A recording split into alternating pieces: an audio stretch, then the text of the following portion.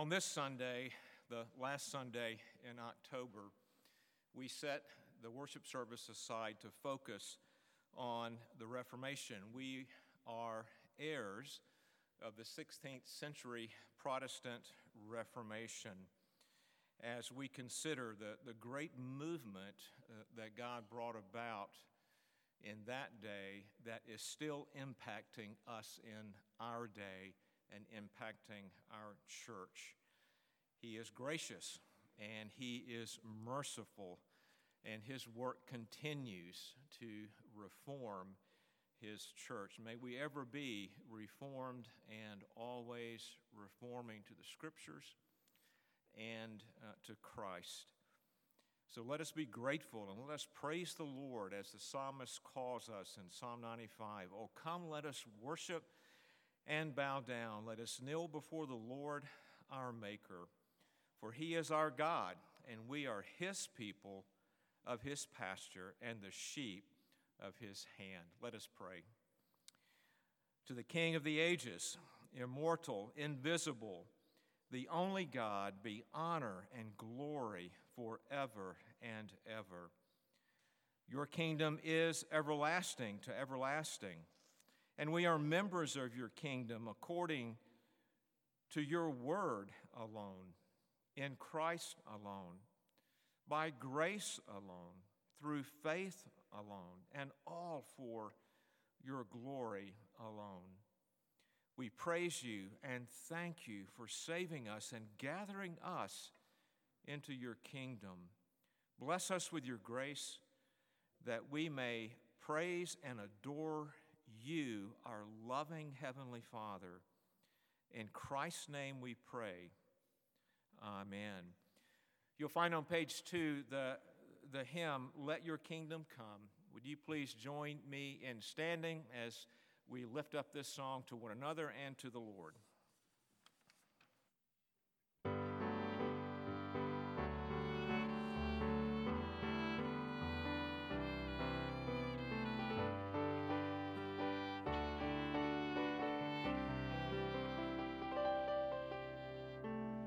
Your glorious cause, O God, engages our hearts. May Jesus Christ be known wherever we are. We ask not for ourselves, but for your renown. The cross has saved us, so we pray, your kingdom come. Let your kingdom come, let your will be done, so that everyone might know your name. Let your song be heard everywhere on earth, till your sovereign work on earth is done. Let your kingdom come.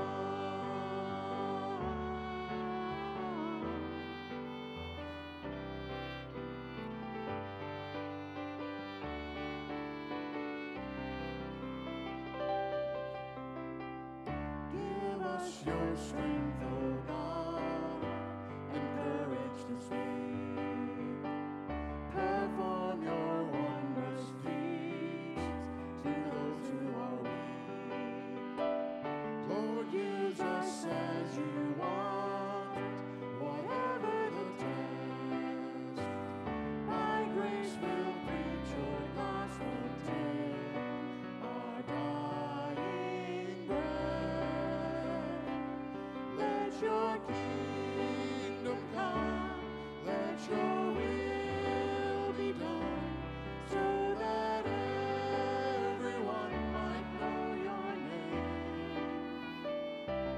Let your song be heard everywhere on earth, till your sovereign work on earth is done. Let your kingdom come, let your will be done, so that everyone might know your name. song be heard everywhere on earth, till your sovereign work on earth is done. Let your kingdom come.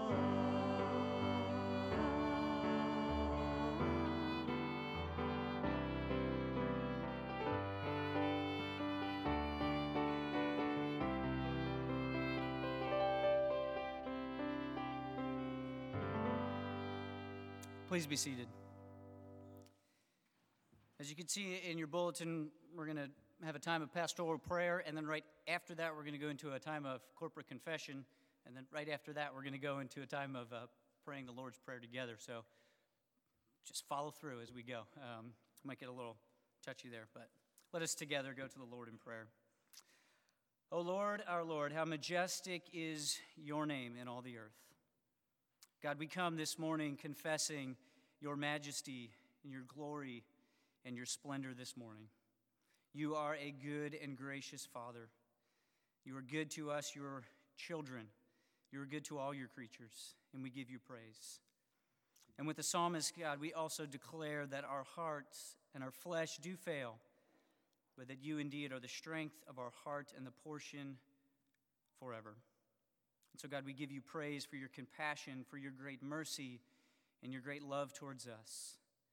Sinners who were once children of wrath, deserving your judgment, and yet now we are objects of your grace and your affection that you have so abundantly poured out on us in Christ.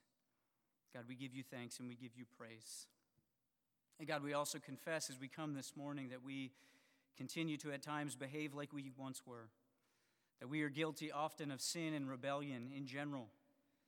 But God, we are also guilty of so many other things, of failure to acknowledge your majesty and your glory, failure to love you as you so rightly are due, and failure to love one another.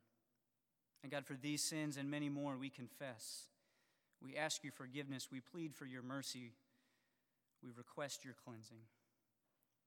And God, we know as we come this morning that we do indeed have those promises for us in Christ. That he is, as your word says, the one mediator between Christ and man who has given himself as a ransom for our sin.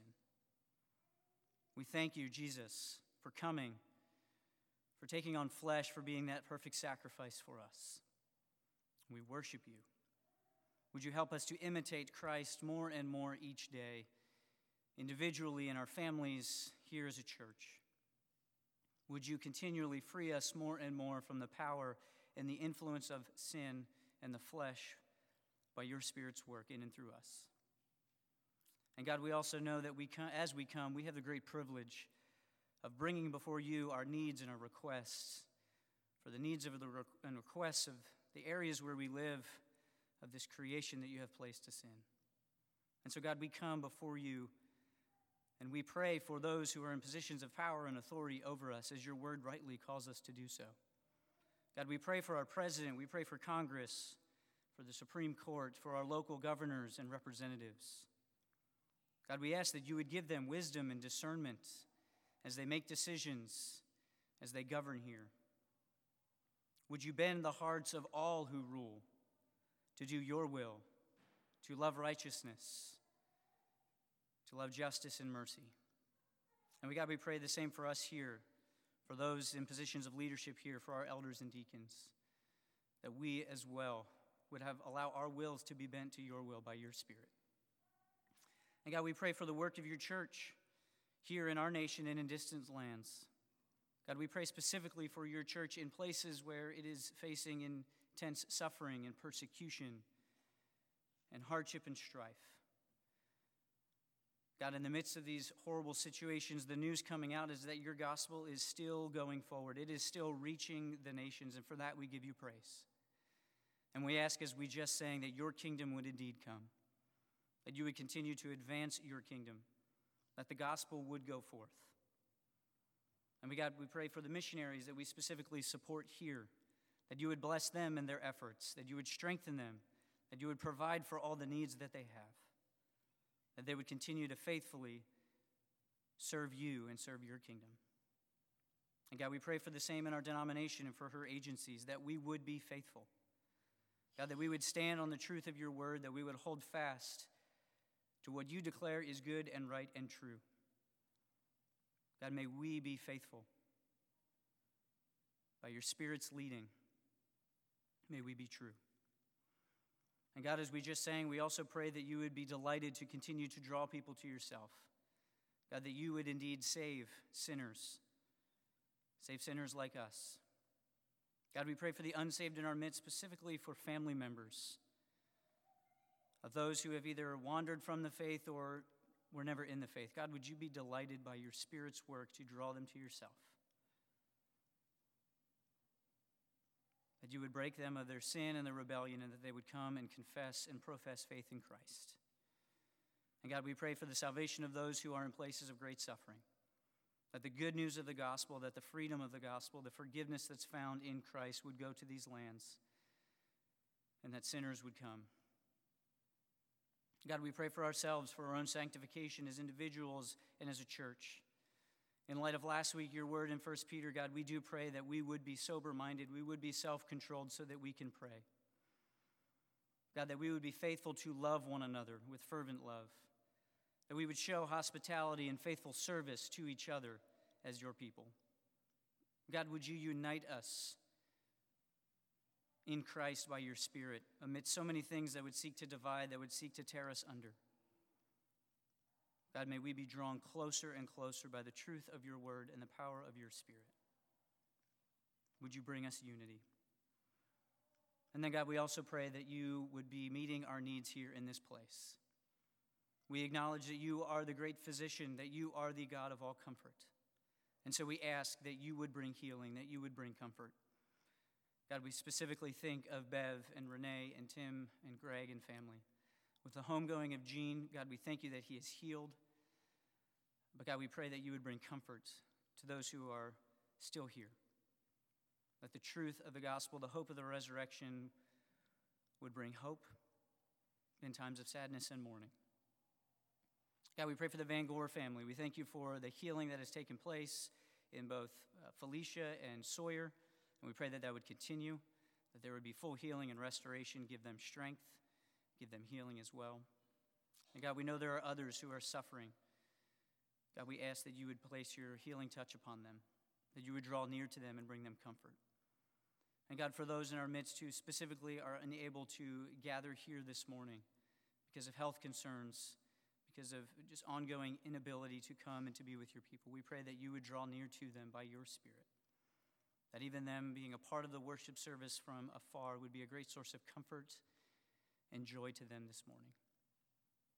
God, be with our worship. May we glorify you in all things, and we thank you that you are the God who hears our prayers.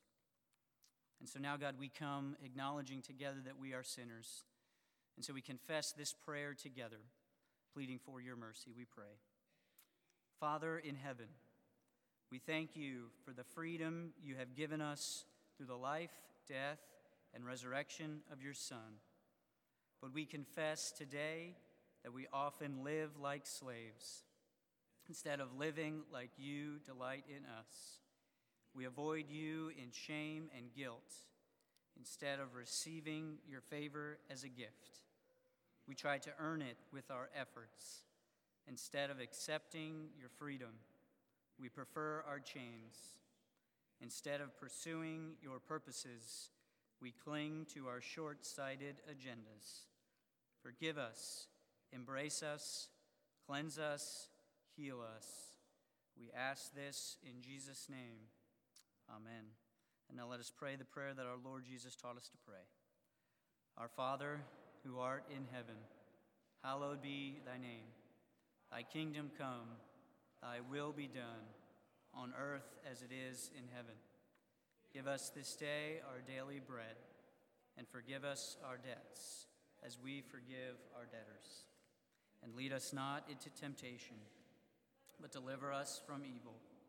For yours is the kingdom, and the power, and the glory, forever. Amen. And having confessed our sins together, hear these words of assurance from the Apostle John. If we say we have no sin, we deceive ourselves, and the truth is not in us. If we confess our sins, he is faithful and just to forgive our sins and to cleanse us from all unrighteousness. If we say we have not sinned, we make him a liar, and his word is not in us. God is faithful to forgive us in Christ, so let us together stand and sing of his faithfulness by singing hymn 32, Great is Thy Faithfulness. Please stand.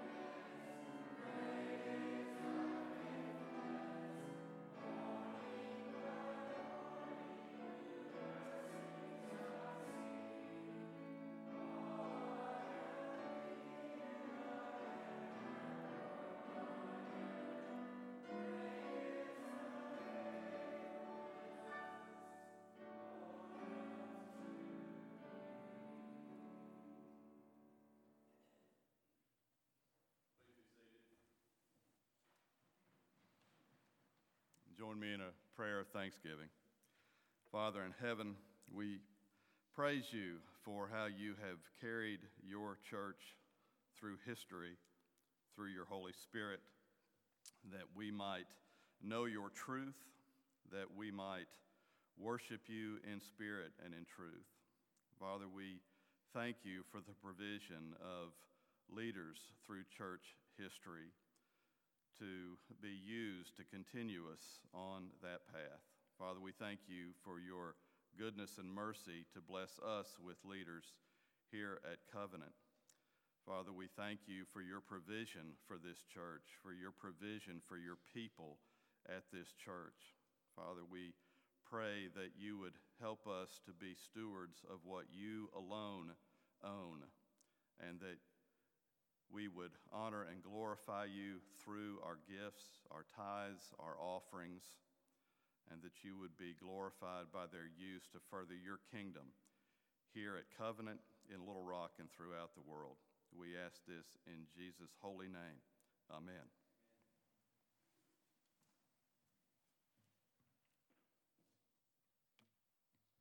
As Tim mentioned earlier, it is the last Sunday in October, and every year we use this Sunday to reflect on the 16th century Protestant Reformation, which asks the question of why would we observe the Reformation? And I think the motto of the Reformation provides a helpful reason where it says, we are reformed and are always to be reforming to the Word of God. The spark that reformed the true church more and more to the Scriptures back in the 16th century continues even to this day. Our church and our denomination, as Tim mentioned earlier, are heirs to this great movement, where God worked through saints such as John Huss and Martin Luther, John Calvin and John Knox, just to name a few. We seek as a church to always be reformed and to be transformed by the Word of God, even as we stand firmly on it and continue to preach and teach boldly from the truth. And at the Diet of Worms in 1521, Martin Luther stood firm on the truth of God's Word. The Holy Roman Empire at that time found his doctrinal teaching of Scripture to be heretical. They sought to force him to recant and to forsake the truth of God's Word. And this is what he said. He responded in this way, "Unless I am convinced by the testimony of the Scriptures or by clear reason, for I do not trust either in the Pope or in councils alone, since it is well known that they have often erred and contradicted themselves. I am bound by the Scriptures I have quoted, and my conscience is captive to the Word of God. I cannot and will not recant anything, since it is neither safe nor right to go against conscience. May God help me. Amen." And like Luther, we are here this morning bound to the Word of God. Understood simply and rightly, the Reformation was a rediscovery of the gospel message of the Bible. Or as Paul would write in Romans 1:16, the power of God for salvation to everyone who believes. And that message of salvation, the message of God's power, is summarized in what we call the 5 solas of the Reformation. These assert the salvation, or sinners being brought into a right relationship with God, is, according to the Scriptures alone, in Christ alone, by grace alone, through faith alone, all for the glory of God alone. And so out of a commitment to the Scriptures then flowed a right understanding of these things, of Christ, of grace, of faith, and even of God's glory. And so we as a church then are called to even guard these as the good deposit that has been entrusted to us, to borrow the language of Paul to Timothy. Even to delight in these truths, to cherish them as those that are explicitly taught in the Word of God. And so this morning through our service, we're going to consider the Protestant Reformation by looking at each one of these 5 solas of the Reformation. And we pray that they will continue to encourage us to be continually and ever reforming as a church to the Scriptures.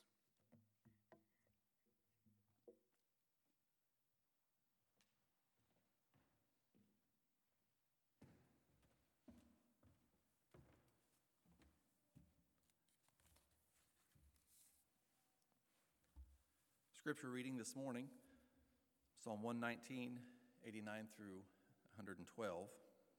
And then we'll go to 2 Timothy 3, 16 and 17. And finally, 2 Peter 1, 20 and 21. Forever, O Lord, your word is firmly fixed in the heavens. Your faithfulness endures to all generations. You have established the earth, and it stands fast. By your appointment they stand this day, for all things are your servants. If your law had not been on my delight, I would have perished in my affliction. I will never forget your precepts, for by them you have given me life. I am yours, save me, for I have sought your precepts. The wicked lie in wait to destroy me, but I consider your testimonies. I have seen the limit to all perfection, but your commandment is exceedingly broad. Oh, how I love your law. It is my meditation all the day. Your commandment makes me wiser than my enemies, for it is ever with me. I have more understanding than all my teachers, for your testimonies are my meditation. I understand more than the aged, for I keep your precepts. I hold back my feet from every evil way in order to keep your word. I do not turn aside from your rules, for you have taught me. How sweet are your words to my taste, sweeter than honey to my mouth. Through your precepts I get understanding. Therefore I hate every false way. Your word is a lamp to my feet and a light to my path. I have sworn an oath and confirmed it, to keep your righteousness or your righteous rules. I am severely afflicted. Give me life, O Lord, according to your word. Accept my freewill offering of praise, O Lord, and teach me your rules. I hold my life in my hand continually, but I do not forget your law. The wicked have laid a snare for me, but I do not stray from your precepts. Your testimonies are my heritage forever, for they are the joy of my heart. I incline my heart to perform your statutes forever to the end. And then 2 Timothy 3:16. All scripture is breathed out by God and profitable for teaching, for reproof, for correction, and for training in righteousness, that the man of God may be complete, equipped for every good work. 2 Peter 1:20. Know this, first of all, that no prophecy of Scripture comes from someone's own interpretation, for no prophecy was ever produced by the will of man, but men spoke from them, or from God, as they carried along by the Holy Spirit.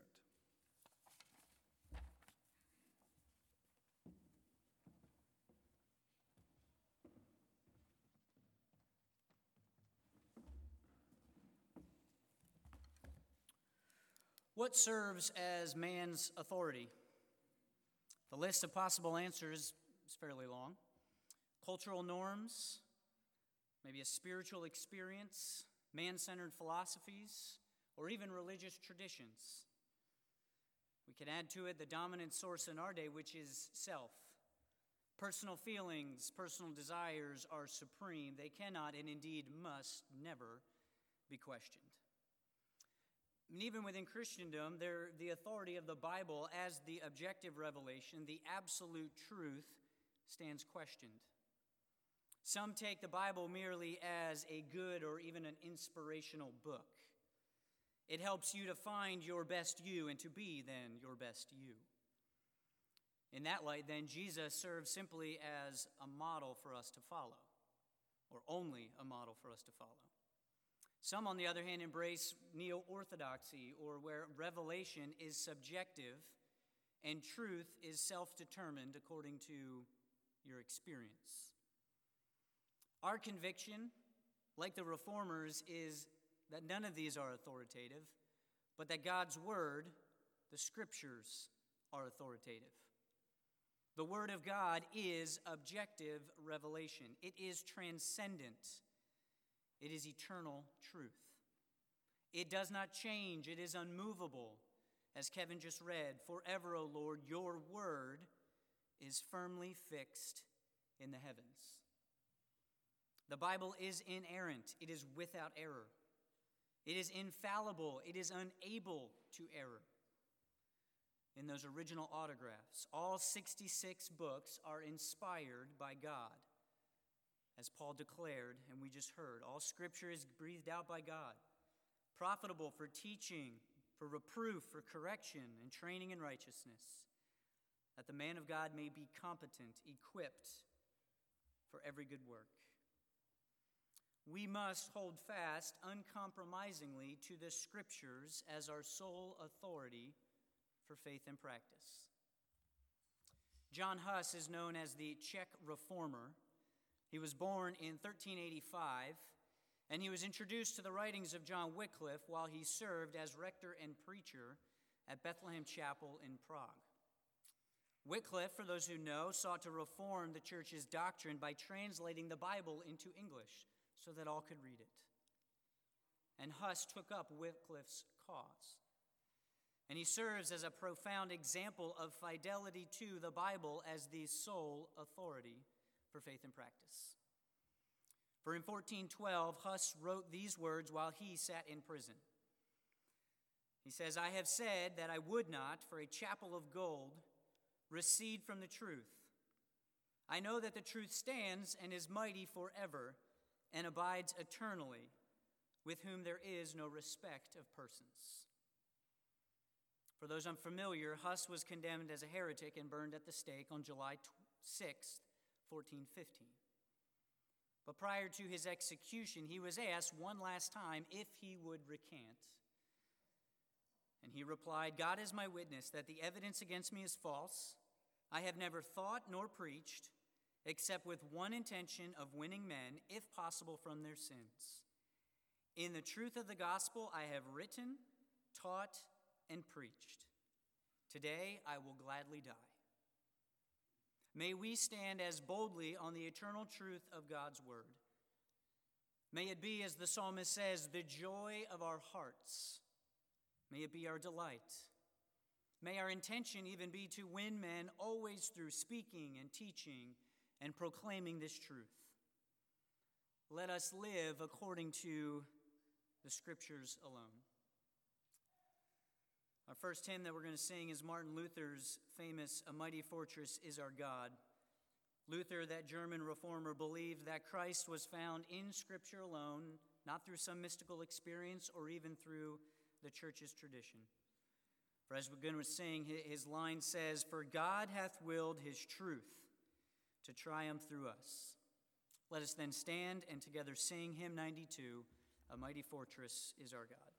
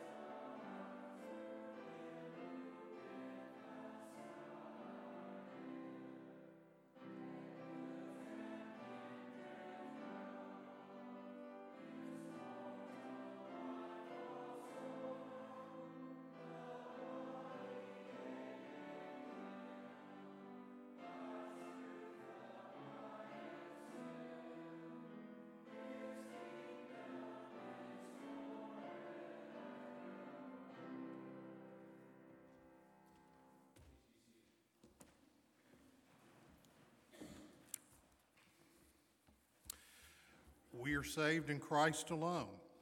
Isaiah chapter 42. Behold my servant, whom I uphold, my chosen, in whom my soul delights. I have put my spirit upon him. He will bring forth justice to the nations. He will not cry aloud or lift up his voice or make it heard in the street.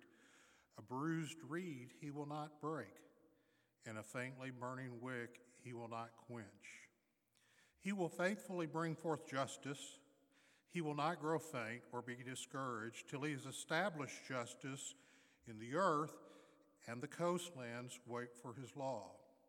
Thus says God the Lord, who created the heavens and stretched them out, who spread out the earth and what comes from it, who gives breath to the people on it, and spirit to those who walk in it.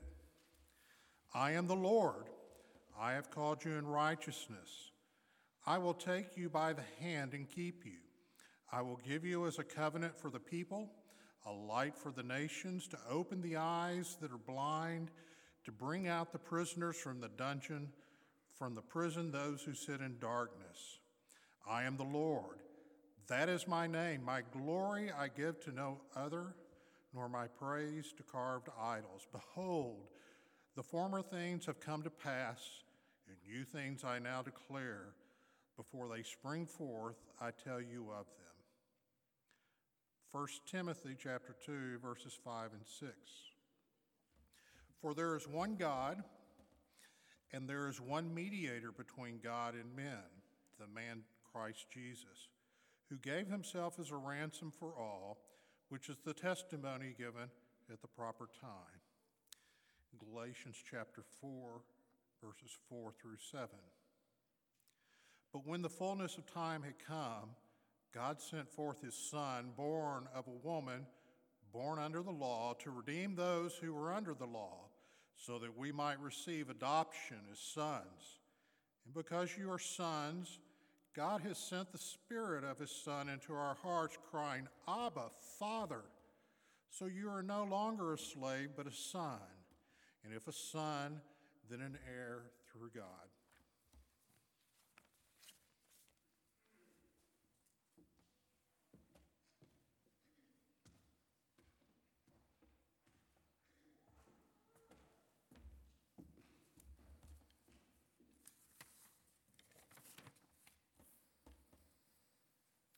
The Bible teaches that sinners are saved according to the Scriptures alone and in Christ alone. So we have a question. Is Christ sufficient for the salvation of sinners? The medieval Roman Catholic Church taught one was justified by believing in Christ and by doing good works. And this was the very problem that the Apostle Paul addressed in the letter to the Galatian Christians. The Judaizers taught a false gospel that demanded both faith in Christ and circumcision and other works of the Mosaic law. And Paul declared very clearly that such is no gospel at all. If anything is added to Christ, it is not salvation in Christ alone and on the merits of his work alone, but it is salvation based on human performance. Paul states this in the letter to the Galatians, yet we know that a person is not justified by works of the law, but through faith in Jesus Christ. So we also have believed in Christ Jesus in order to be justified by faith in Christ and not by works of the law, because by works of the law no one will be justified. Chapter 2 and verse 16 of Galatians. And then from Galatians also, for freedom Christ has set us free. Stand firm, therefore, and do not submit again to the yoke of slavery. Chapter 5 and verse 1. The Bible declares that man is a sinner in need of a Savior, and the only Savior is Jesus Christ plus nothing else. Hebrews 9:15, therefore he is the mediator of a new covenant so that those who are called may receive the promised eternal inheritance, since a death has occurred that redeems them from the transgressions committed under the first covenant. Hebrews 7:25, consequently, he, Jesus, is able to save to the uttermost those who draw near to God through him, since he always lives to make intercession for them. And then from Colossians chapter 3 and verse 11, but Christ is all and in all. The reformer John Calvin wrote this in light of what we just read from Colossians chapter 3 and verse 11, quote, if we seek salvation, we are taught by the name of Jesus that it is in him. If we seek redemption, it will be found in his sufferings, absolution in his condemnation, remission of the curse in his cross, satisfaction in his sacrifice, purification in his blood, newness of life and immortality in his resurrection, protection, security, abundance, and enjoyment in the judicial authority committed to him. Christ is the beginning, middle, and end. Nothing is or can be found apart from him. Let us draw from his treasury and from no other source.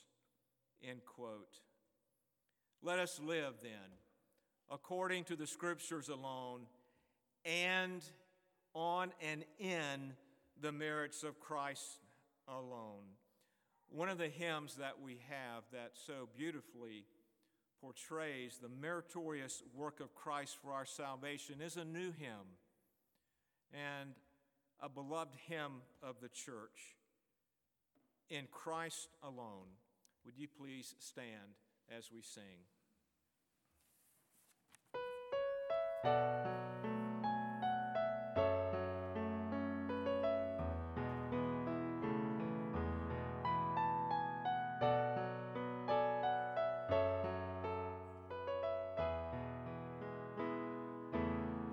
In Christ alone my hope is found. He is the light, my strength, my song, this cornerstone, this solid ground, firm from the fiercest drought and storm. What heights of love, what depths of peace, when fears are stilled, when striving cease, my comforter, my all in all, here in the love of Christ I stand. In Christ alone, who took on flesh, fullness of God in helpless babe, this gift of love and righteousness, scorned by the ones he came to save, till on that cross, as Jesus died, the wrath of God was satisfied, for every sin on him was laid. Here in the death of Christ I live.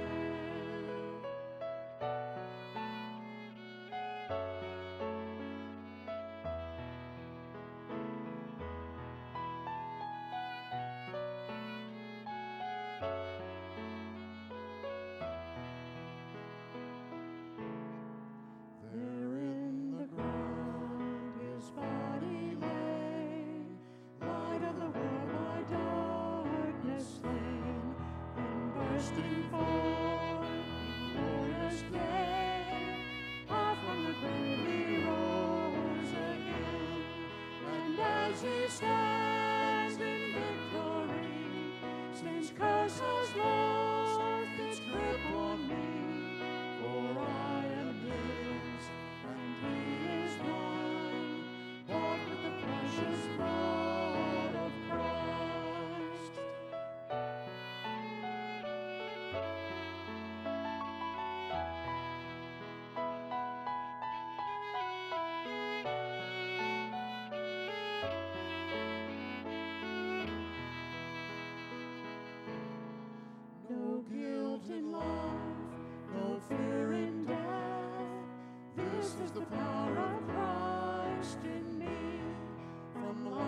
hours cry to final breath. Jesus demands my destiny. No power of hell, no scheme of man can ever part me from his hand till he returns or calls me home. Here in the power of Christ I'll stand. No power of hell, no scheme of man can ever part me from his hand till he returns or calls me home.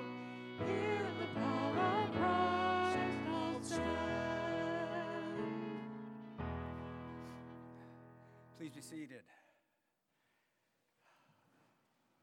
Just praise God Almighty for the theme of that song. Not by our deeds, but by grace alone. Isaiah 55:1. Come, everyone who thirsts, come to the waters, and he who has no money, come, buy and eat. Come, buy wine and milk without money and without price. Why do you spend your money for that which is not bread, and your labor for that which does not satisfy? Listen diligent to me all, and eat what is good, and delight yourselves in rich food. Incline your ear, and come to me. Hear, that your soul may live. And I will make with you an everlasting covenant, my steadfast, sure love for David. In Ephesians 2:1-10. And you were dead in your transgressions and sins, in which you once walked, following the courses of this world, following the prince of the power of the air, the spirit that is now at work in the sons of disobedience, among whom we all once lived in the passions of our flesh, carrying out the desires of the body and the mind, and were by nature children of wrath, like the rest of mankind. But God, being rich in his mercy, because of the great love with which he loved us, even when we were dead in our transgressions, made us alive together with Christ. By grace you have been saved, and raised us up with him, and seated us with him in the heavenly places in Christ Jesus, so that in the coming ages he might show the immeasurable riches of his grace and kindness towards us in Christ Jesus. For grace you have been saved through faith, and this not of your own doing, but it is a gift from God, not the results of your works, so that no one may boast. For we are his workmanship, created in Christ Jesus for good works, which God prepared beforehand that we should walk in them. Praise be to God.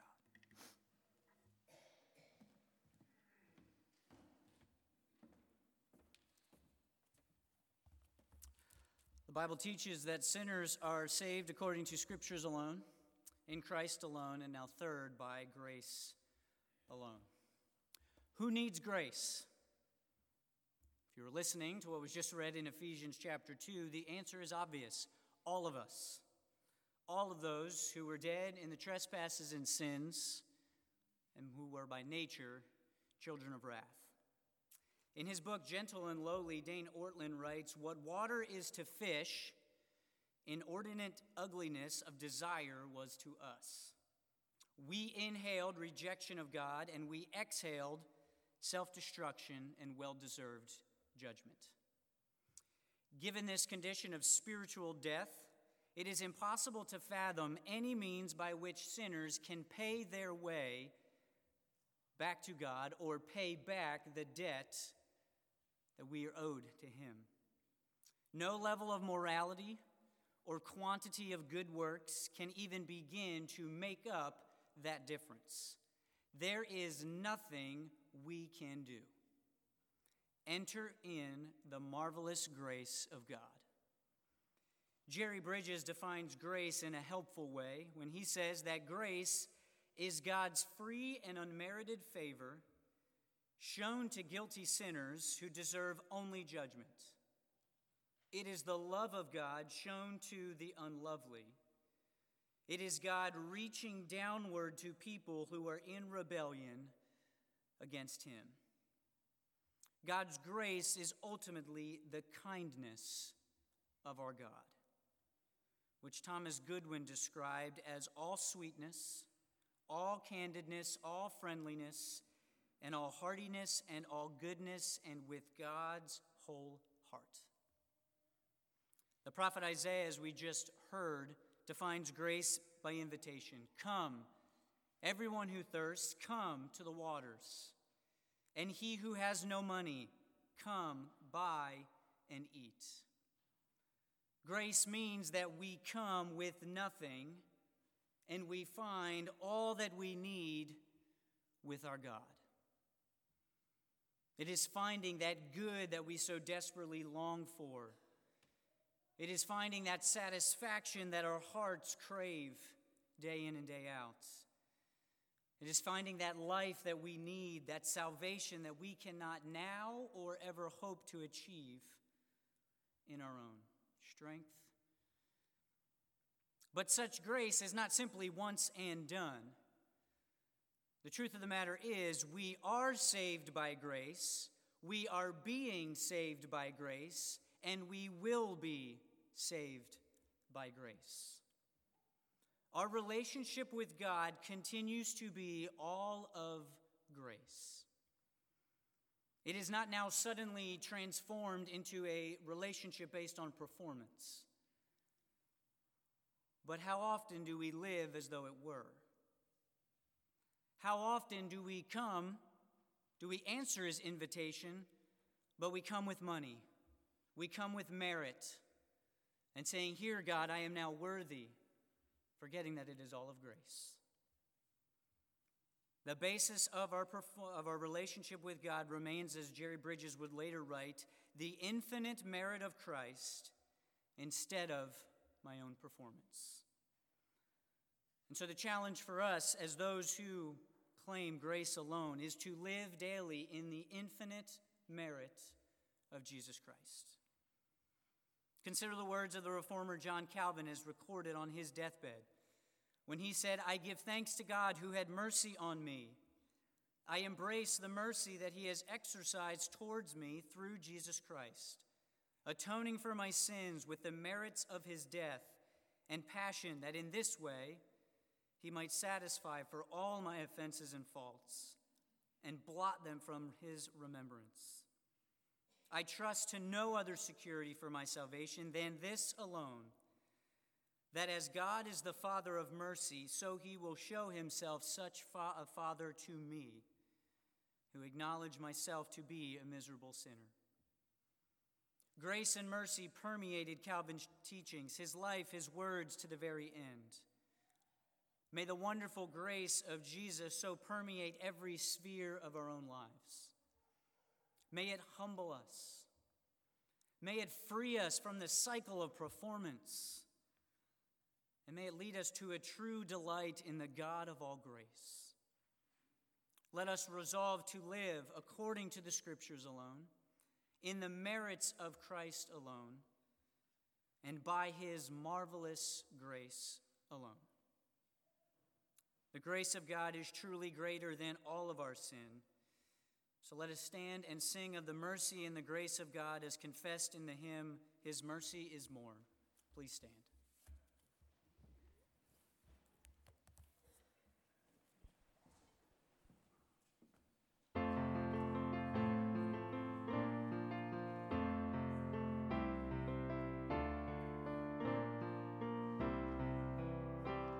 What love could remember the wrongs we have done? Omniscient, all-knowing, he counts not their sum. Thrown into a sea without bottom or shore. Our sins, they are many, his mercy is more. Praise the Lord, his mercy is more. Stronger than darkness, new every morn. Our sins, they are many, his mercy is more.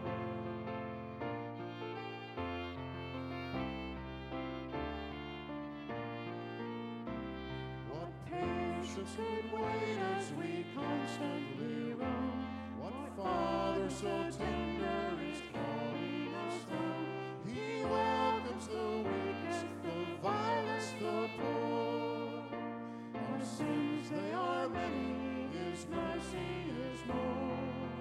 Praise the Lord,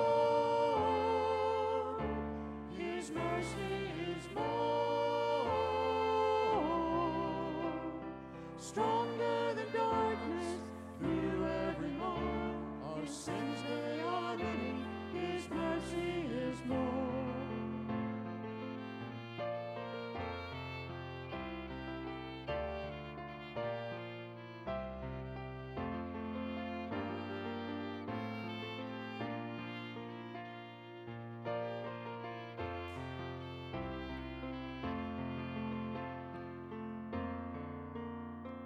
What riches of kindness He lavished on us. His blood was the payment, His life was the cost. We stood neath a debt we could never afford. Our sins, they are many, His mercy is more. Praise the Lord, His mercy is more. Stronger than darkness, new every morn. Our sins, they are many, His mercy is more. Praise the Lord, His mercy is more. Stronger than darkness, new every morn. Our sins, they are many, His mercy is more. Our sins, they are many, His mercy is more. Our sins, they are many, His mercy is more.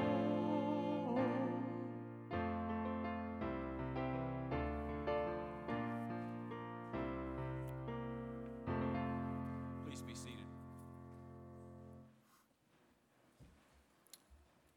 And we are His through faith alone. Genesis 15:6. And he believed, and the Lord counted it to him as righteousness. In Romans 3:21 through 26, but now the righteousness of God has been manifested apart from the law. Although the law and the prophets bear witness to it, the righteousness of God through faith in Jesus Christ for all who believe. For there is no distinction, for all have sinned and fall short of the glory of God, and are justified by his grace as a gift through the redemption that is in Christ Jesus, whom God put forward as propitiation by his blood to be received by faith. This was to show God's righteousness, because in his divine forbearance he had passed over former sins. It was to show his righteousness at the present time, so that he might be just and the justifier of the one who has faith in Jesus. And finally, Galatians 3:20. Now we have an intermediary, implies more than one, but God is one. Is the law then contrary to the promises of God? Certainly not, for if a law had been given that could give life, then righteousness would indeed be by the law. Amen and amen.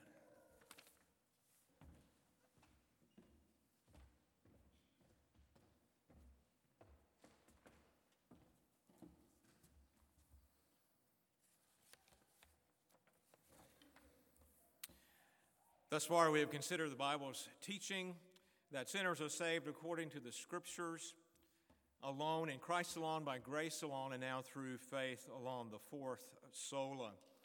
Luther, the great reformer, called faith the chief article on which the church stands or falls. So what is faith?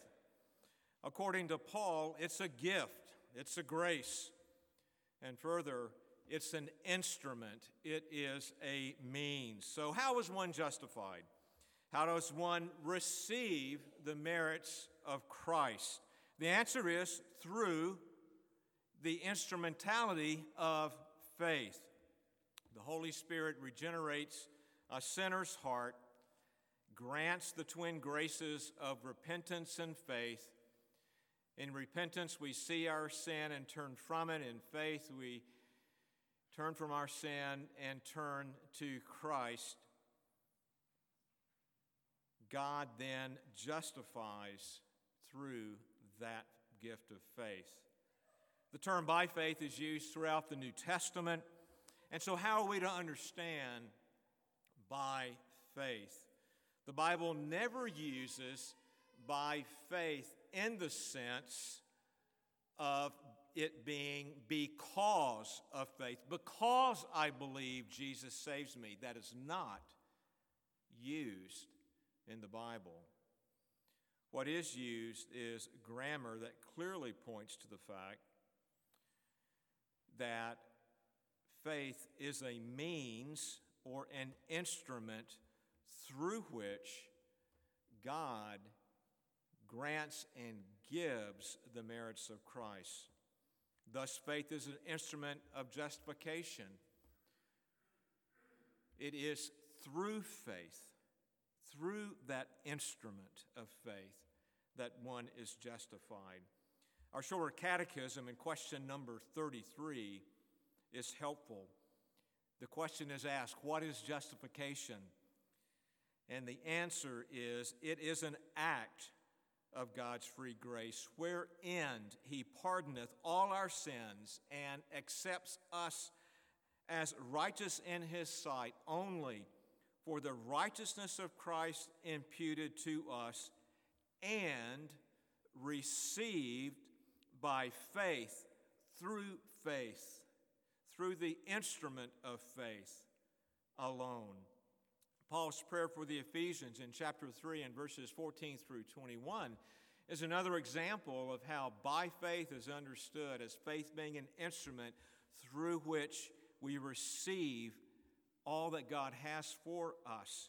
And in that prayer, Paul prays that the Ephesian believers would be strengthened in their inner person by the Holy Spirit working through faith. Further, in Galatians, Paul points this out in chapter 2 and verse 20. I have been crucified with Christ. It is no longer I who lives, but Christ who lives in me. And the life I now live, I live by faith in the Son of God who loved me and gave himself for me.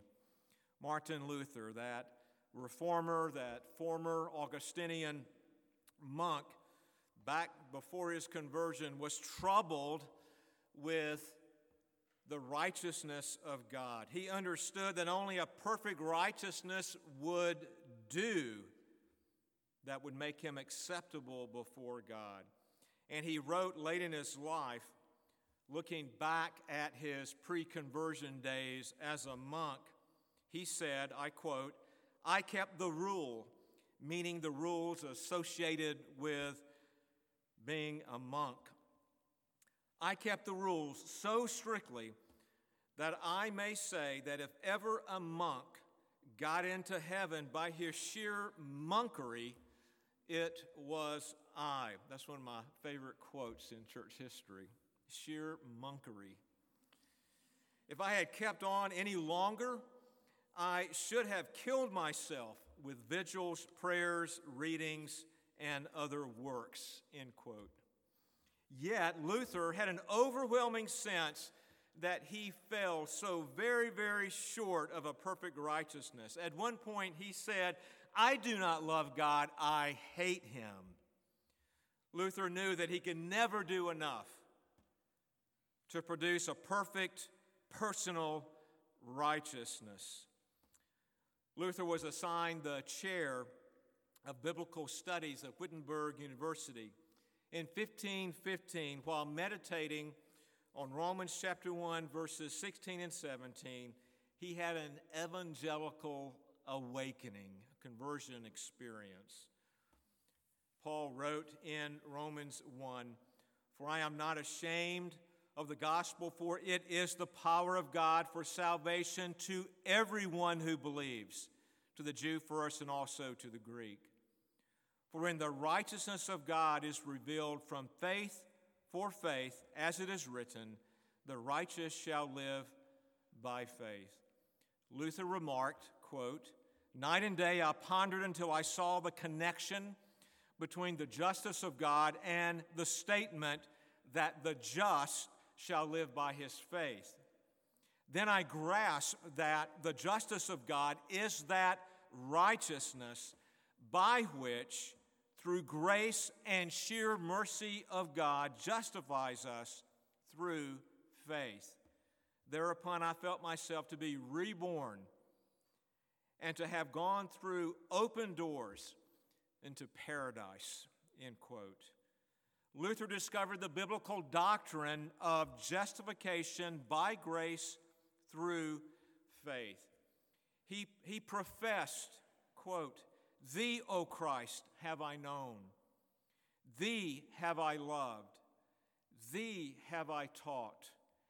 Thee have I trusted, end quote.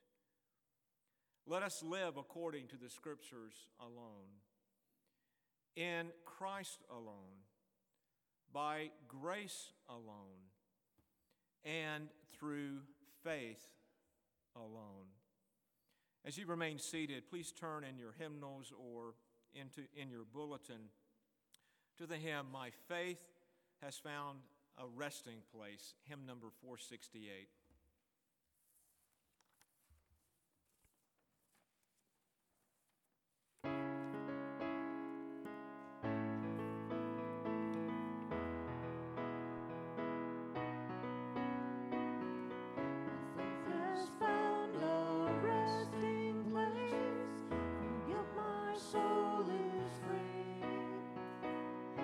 Trust the ever-living one, His words for me shall plead. I need no other argument, I need no other plea, 'cause it is enough that Jesus died, and that He died for me.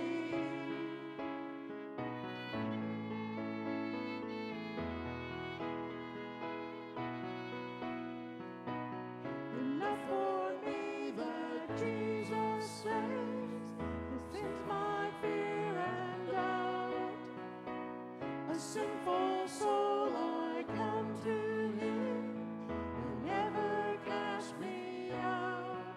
I need no other argument, I need no other plea, 'cause it is enough that Jesus died, and that He died for me.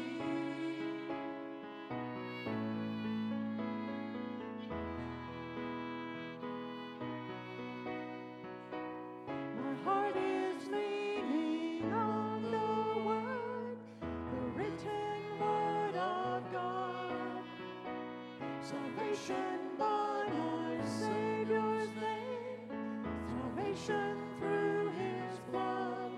I need no other argument, I need no other plea, 'cause it is enough that Jesus died, and that He died for me.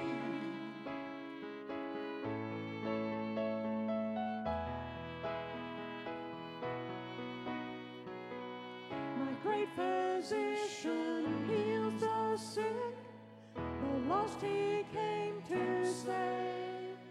For me His precious blood He shed, for me His life He gave.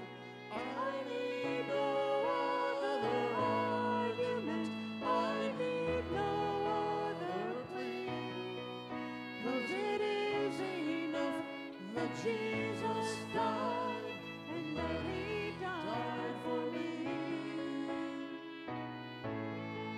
'Cause it is enough that Jesus died, and that He died for me.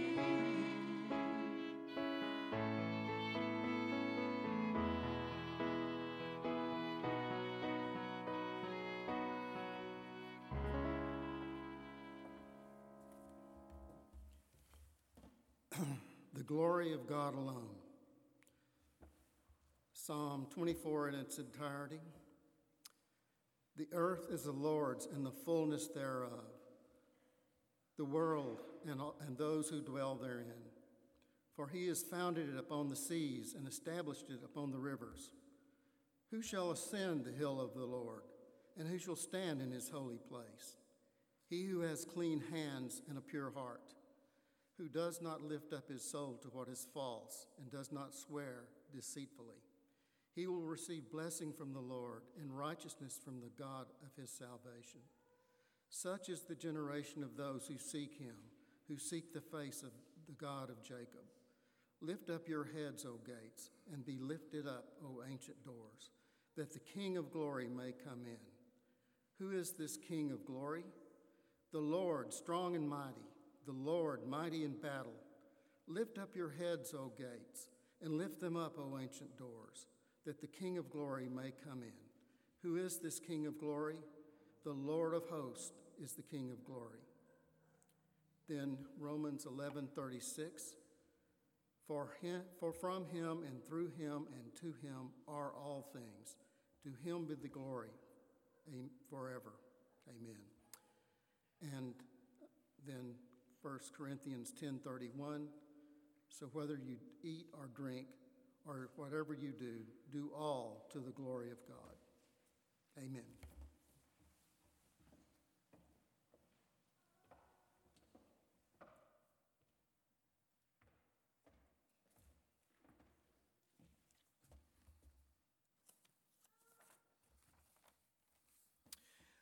We've arrived at the final sola of the Reformation. Sinners are saved according to the Scriptures alone, in Christ alone, by grace alone, through faith alone, and now for the glory of God alone. You'll find in your bulletin an insert, and the insert highlights this fifth sola, the glory of God. As we hear various perspectives about God's salvation in our culture, or sadly even in some churches, if man gets too much credit, it's probably wrong. God gets all the credit.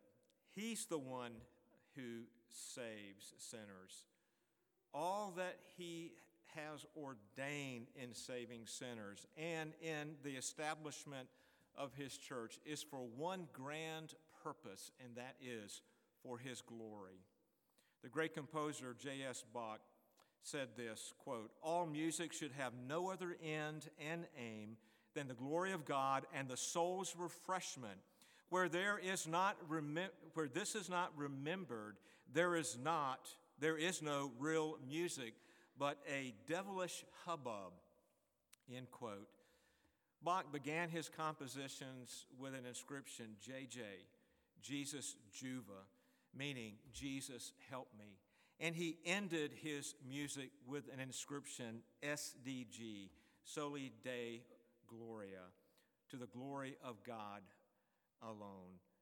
Bach began his work in faith, seeking Jesus for help, and he completed his work with one purpose in mind, that his work might glorify God. And may this characterize our lives as we live out the principles of these five solas, these biblical principles that we find in the Reformation and we find in our day today, as we seek to be reformed and always reforming to the Word of God. May we begin our day, Jesus help me. May we end our day, Soli Deo Gloria. Let us live according to the Scriptures alone. Let me just say this. The church must always be reforming, and if we want the church to be reformed today, we must live as individual believers and as a church according to the Scriptures alone. Do you believe that? We must live in Christ alone. Do you believe that? We must live according to grace alone. Do we believe that? We must live according to faith alone. Do we believe that? And do you believe do I believe that we must live for the glory of God alone. May God have mercy on us, and may God enliven us to be reformed and to keep on being reformed to His Word. Would you please stand with me and turn in your bulletin to that Reformation hymn that was written by a former pastor here in Little Rock as we conclude our service today with the Reformation hymn. Please stand.